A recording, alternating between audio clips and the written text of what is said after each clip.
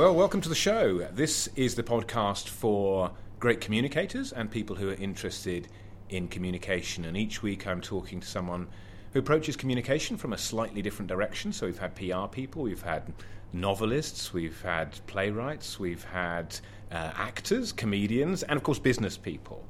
And it's very important on this podcast about business leadership and how leaders cut through to talk to some actual CEOs who are running businesses in different sectors of the economy and doing so many interesting things. And I'm delighted that I am here today with Hazel Moore. Hello, Hazel. Hi, Mike. Great to be here too. And thanks for agreeing to come on the podcast. And you are the chair and co-founder of a business called First Capital. And rather than me get it wrong, why don't you just tell us what it does? So First Capital is a business that I co-founded almost 20 years ago now.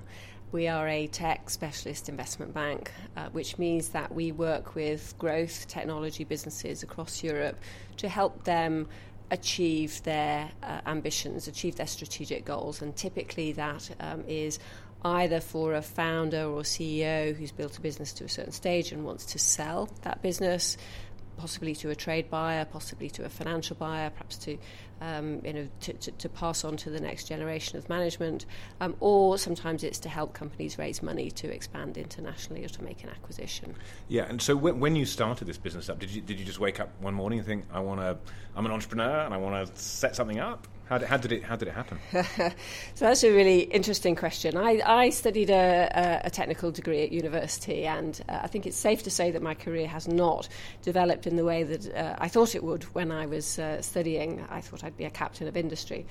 But I went to work in Hong Kong through a series of circumstances and was immersed in the incredible culture and environment in Asia. Very entrepreneurial and just very exciting. And then I came back to work in the city for a while and found it, by contrast, quite sort of stifling. And so when founded First Capital, it was really an attempt to capture the excitement and the entrepreneurial spirit of what was then the Internet 1.0 that I'd experienced in Hong Kong. But also to build on the skills that I had, which was, I had a technical background and I knew about finance and investment. So this was a business that was forged in the dot-com boom, I suppose we called it back then? It was. It very much was. Then there was a dot-com bust, of course, but you clearly survived that in some way. We're still here. Yes, the business plan that we wrote when we started the business was within a very short period of time not worth the paper it was written on. And that's an incredible business lesson, to be honest, because you have to win customers, you have to take your employees with you, and you have to survive through the good times and the bad. So we learnt some valuable business lessons over that period. Interesting. So is it pointless doing a business plan, or if things change so rapidly once you get going? A business plan is a guide. It is not a Bible. And I think the really important thing is it's super important to write a business plan because you have to have an idea of where you're going, a vision, a strategy, and then you have to kind of operationalize that and figure out what am I going to do next week, next month, next quarter. But the really important thing is to also be flexible to business conditions and to customers, and to be able to be flexible and adapt to what you find when you're out there in the market. And you've clearly done that well, and you're a successful entrepreneur and a business leader, and through your work, you've met goodness knows how many other successful entrepreneurs who are selling their businesses, building their businesses, and doing all sorts of fascinating things.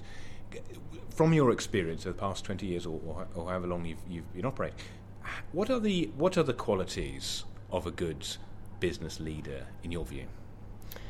So you're absolutely right, and one of the things I love about my job is that we do meet all sorts of entrepreneurs and CEOs, and they come in all sorts of different shapes, sizes, colours, genders, all sorts of diversity in that kind of cohort. I think one of the things for me that defines success is that a business leader has to be a great communicator. They have to know how to take people with them, but really, really importantly, they have to know what their strengths and weaknesses are and to build a great team around them. And so there are really good leaders that have certain skills, there are really good leaders that have other skills, but as long as they can build a cohesive team that complements them, and really what you're looking for is that ability of the team to execute. So somebody who can attract really good people around them, for me, is one of the key defining characteristics. And that's back to the old thing of kind of I can't remember who it was. Maybe it was Jim Collins or one of these writers about who do you get on the bus with you is the important thing as the leader. It's not you doing everything. It's assembling a great team where you've got people who are all the things that you're not, as well as hopefully reinforcing some of the things that you are, and that you empower them to deliver as well. I mean, I can think of some examples of hugely talented individuals who actually built teams of good people around them, but then didn't empower them to do anything, and therefore, as an organisation, they were less successful. And so it really is about being able to take people with you, as you say, to be the person who gets on the bus and people want to get on the bus with you. And that's not necessarily about being, super charismatic, a brilliant public speaker, an amazing media performer. I mean, I guess that people approach this sort of job in all sorts of different ways and can be effective in different ways depending on their own character. Is that your experience? Absolutely. Yeah, I would 100% agree with that.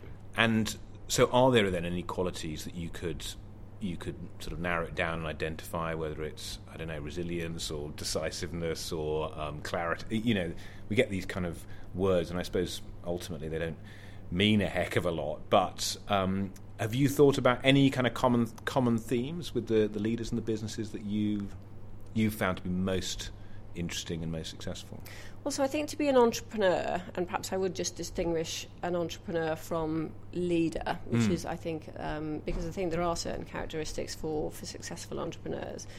I mean, they have to be pretty determined and pretty resilient. When you found a business, it's often just you and one or two other people in a room, and you've literally got no support system around you. You've got to kind of forge your own path in taking things forwards and really kind of roll your sleeves up and get things done. So there's definitely that element of drive and passion and resilience to knockbacks, because there are always knockbacks, that I think is really important in an entrepreneur. But also being able to communicate a vision and an idea and a passion, and for people to buy into that.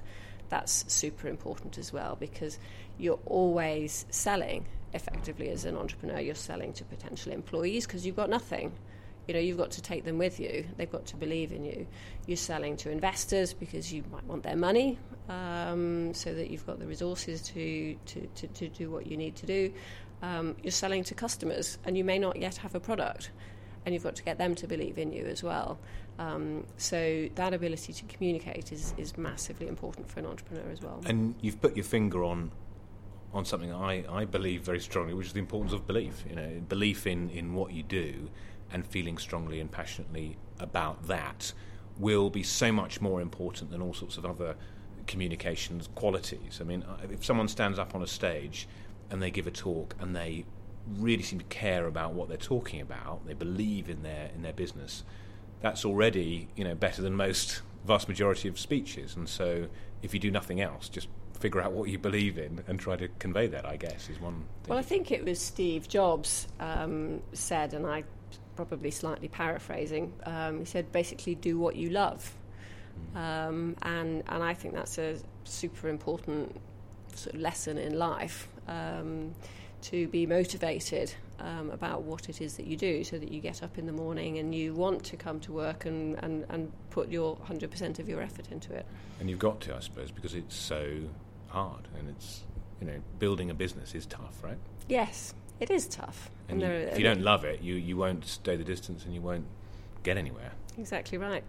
So what's your own approach to to leadership and communications? I mean, I see that you're out there doing kind of TED style talks and conferences, and you've made yourself sort of available to various audiences. Is that important for you, or is it just something that you enjoy doing when the opportunity comes up?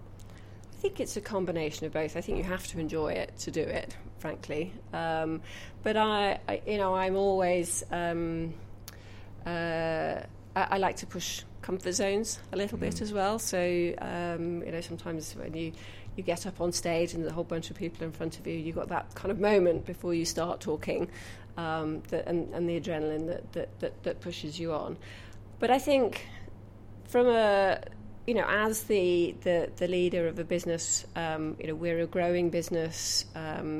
We are deliberately putting ourselves out there to build our brand in the marketplace, to communicate what we do to customers and potential customers, and to expand. So I think there's the external facing communications to out to the marketplace, but there's also the internal communications to the team and the employees to keep everybody on side. Yeah, and just on the external stuff, first of all, what have you found to be the most effective way of reaching people, potential clients and others over the years? Is it all about old-fashioned networking, or has social media completely changed it from your perspective? So what I think is great about social media is that it gives you a new set of tools. I don't think it replaces the old tools, but it does expand your arsenal of media that you can use to reach people. So I think that for me it's a mix. It's a mix of the good old-fashioned one-to-one networking, the slightly more broadcast formats that you have in giving a keynote at a conference or something like that, and then some of the social media tools are incredibly effective, but it depends a little bit on your target audience and what you're trying to do. I mean, ours is a business-to-business company, so we use LinkedIn a lot to communicate with people and to connect with people. We use Twitter more as individuals in terms of building our voice and our sort of thought leadership, rather than as a corporate tool. I don't think Twitter necessarily works very well as a corporate tool, but we don't use things Not like for me. No, I just don't know what to do with it. It just seems a complete mess. But LinkedIn's a bit more sensible. LinkedIn I find quite effective, actually, but Facebook and Instagram and things like that we don't use at all. No. Very wise, probably. And I noticed you've got a.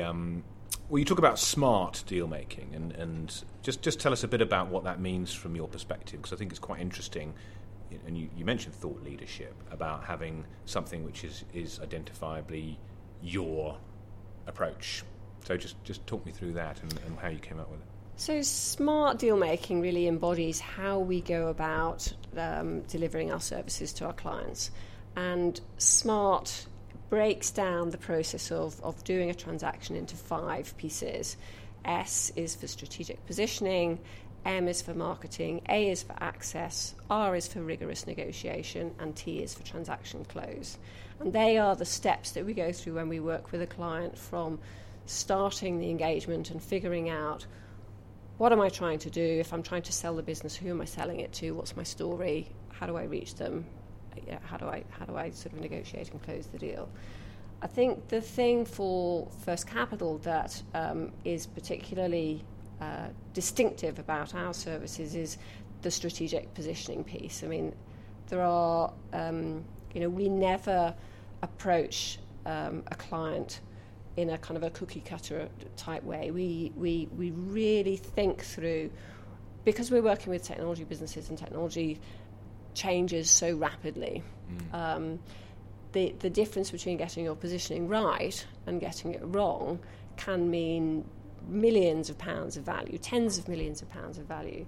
So we spend a lot of time talking to the big acquirers, the big tech businesses, and we have an office out in Silicon Valley. We're talking to investors. We're really understanding the trends and the strategic sort of drivers in the market, and then we bring that back with our clients and we say, okay, what is it that you do, and why is that valuable, and who is it valuable to? And we really kind of kick the tires around that strategic positioning piece until we're happy with that we've got the right messaging, that we then target the right buyers with materials that communicate the story in a very articulate and compelling way, that resonate with the buyer, and then we run a probably slightly more classical process around contacting the buyers, setting up meetings, negotiating the deals, closing so interesting. the transactions. So the clarity on the story of, as you say, asking some of these, well, they might appear straightforward questions. What do you do? Why do you do it? And all that. But actually, if you're not standing outside of your business, and maybe a lot of people in the tech world are quite sort of geeky, and I don't know, I mean, you know them better than I do, but just to get clarity on their story in a way that an investor will look at it and think, that's right, that's what we need right now, and that's quite a difficult process. It is, and we ask lots of, probably quite stupid questions, but why? Yeah. And who is that important, and why do you think it's important to them? And really challenge our clients on their strategy.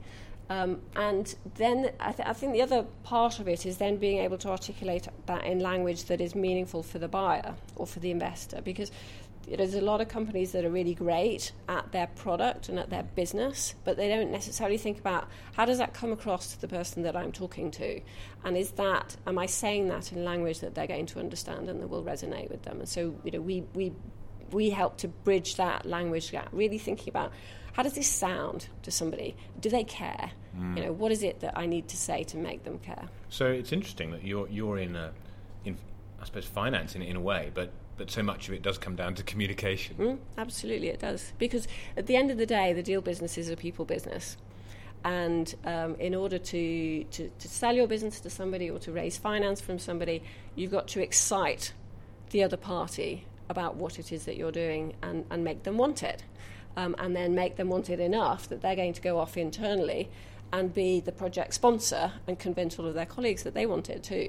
And so communication is a massive part of it. And does it all come down to a half an hour pitch in a room at times, or is the process usually more drawn out and sophisticated than that? Well, first impressions definitely matter, and that ability to be able to have your first half-hour meeting and leave the room with the other person wanting more, and drawing them into the process. It really starts with that half-hour pitch. It doesn't end there, but that's a super important part of it.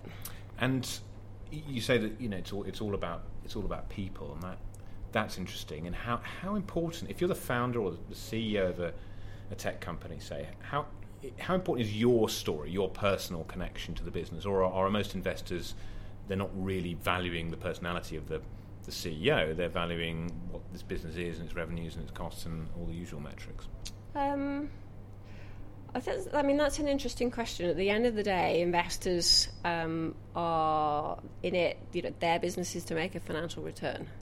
They make an investment and they want to sell that investment down the line for a lot more than they paid for it. And the CEO of the business, insofar as he or she helps make that investment a success, is a really important part of it. At the point at which they no longer help make that a success, then most investors are going to look for a way of bringing in somebody who will. So it can be quite cutthroat from that perspective. But it depends a little bit where you are in the spectrum, because not all investors are the same. There's a massive sort of spectrum of different investment styles and ideas. And very often at the earliest stages of the business, when the venture capitalists come in, they are backing the founder, they are backing the founder's vision and energy. And then as the business gets more established and you go down the line, then it becomes a little bit more, okay, what's the right? Is the founder still the right person to be the CEO, or do we need to bring in somebody different? Yeah, and that's a difficult question, I guess, to ask at times. Banking. Obviously, people have since the financial crisis, mainstream banking, has had quite a difficult time and has been massively disrupted. by all sorts of fintech challenges. I'm just interested in your view of the state of the market now, and it's a broad question, but where have we got to in this whole disruptive cycle that we seem to be partway through? Oh, I think we're really only just at the beginning. If you think about how much some industries have been disrupted by the internet, travel, hotels, retail, I mean, all sorts of things where consumers will go first online to buy whatever it is that they want to buy, or find the service that they're looking for. And really, financial services is taking baby steps at the moment. I think I saw something relatively recently that said that only 1% of loans globally are made online. I mean, there's no reason why that shouldn't be a fully automated online process. So I think there's enormous scope and disruption yet to come. And what's that's holding hugely exciting. Yeah, definitely for in so many different ways. But what's holding it back? I mean, obviously we're all quite sticky as customers to our bank accounts, and it's quite hard to change things, and we tend to trust a big bank with a big shiny building rather than some website. I mean, what in your view has slowed down the pace of disruption? Well, so it's interesting you say that, because actually there are all sorts of surveys of millennials now where they say that they would trust the big tech, your Apples, your Googles, your Amazons. They would trust them more as a brand than they would trust their banks, and that's definitely a legacy from the financial crisis. So I think this idea that banking institutions are trusted, immutable, immovable institutions actually is changing, and changing quite fast, particularly for young people, and they're much more open to adopting new services that are delivering them the instantaneous service, the convenience, the flexibility, the mobile experience that they're looking for. So I think the rate of adoption is picking up. One of the things that's holding things back is that by and large the banks have a legacy infrastructure. A lot of the technology that powers the banks is 30, 40 years old. And it's very, very difficult to modernise and to replace that. And so that's from a risk perspective for the banks, a huge risk. Yes, indeed. Let's talk about lessons and things that you've learned during your career, and experiences maybe that you want to pass on to other people. I noticed you've won several awards, Women in Finance Awards yes, and a few others. Just talk about women and the gender. Well, we've also had a lot of coverage of gender pay gap and related issues in recent months. What's your perspective on where we're at with women in finance and what needs to happen now? Oh, this is a topic I could go on for hours. I am absolutely passionate about women in tech, women in finance. In the job that I do, in tech investment banking for businesses that are largely serviced by venture capital and private equity, it's really almost a perfect storm. There's probably maybe 5% of the decision makers in the financial community in venture capital and private equity are female.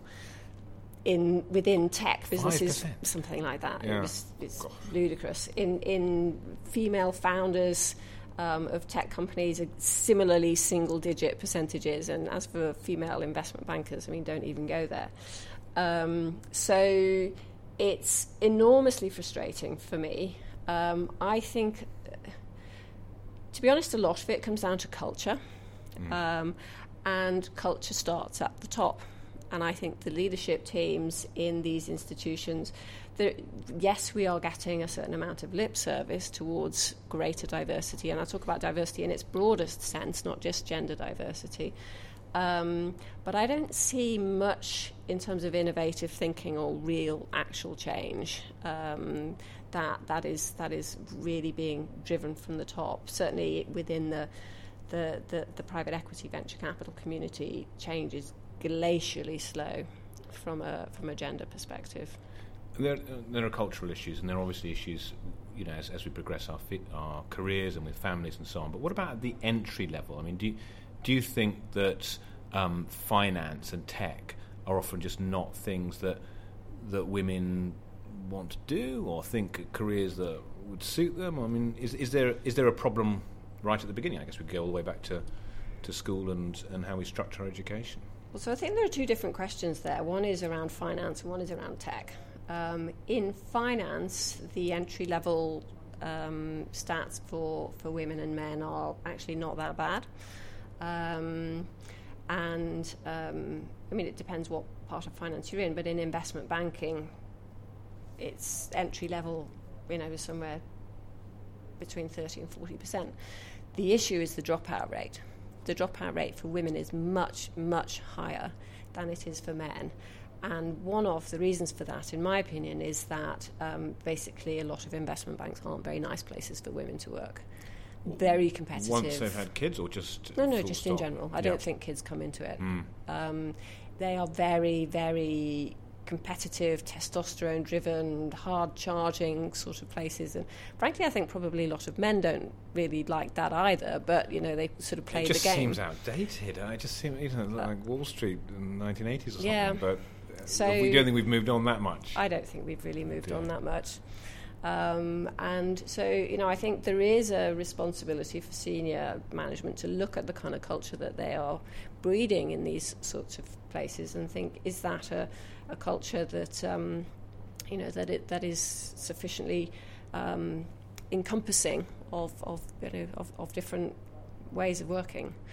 In tech, it's a slightly different issue because the numbers of women entering the tech industry in sort of technical roles is I think much smaller, and there's a real focus there in terms of promoting STEM subjects in schools and to really get more young women, young girls interested in technical careers. And what's your advice to anyone at an early stage in their career who, maybe they think they're an entrepreneur and they think, I'll set up an investment business or a tech business, possibly more likely. What would you say? Is there any kind of nuggets of wisdom that you could pass on? Well, mostly I would say just do it.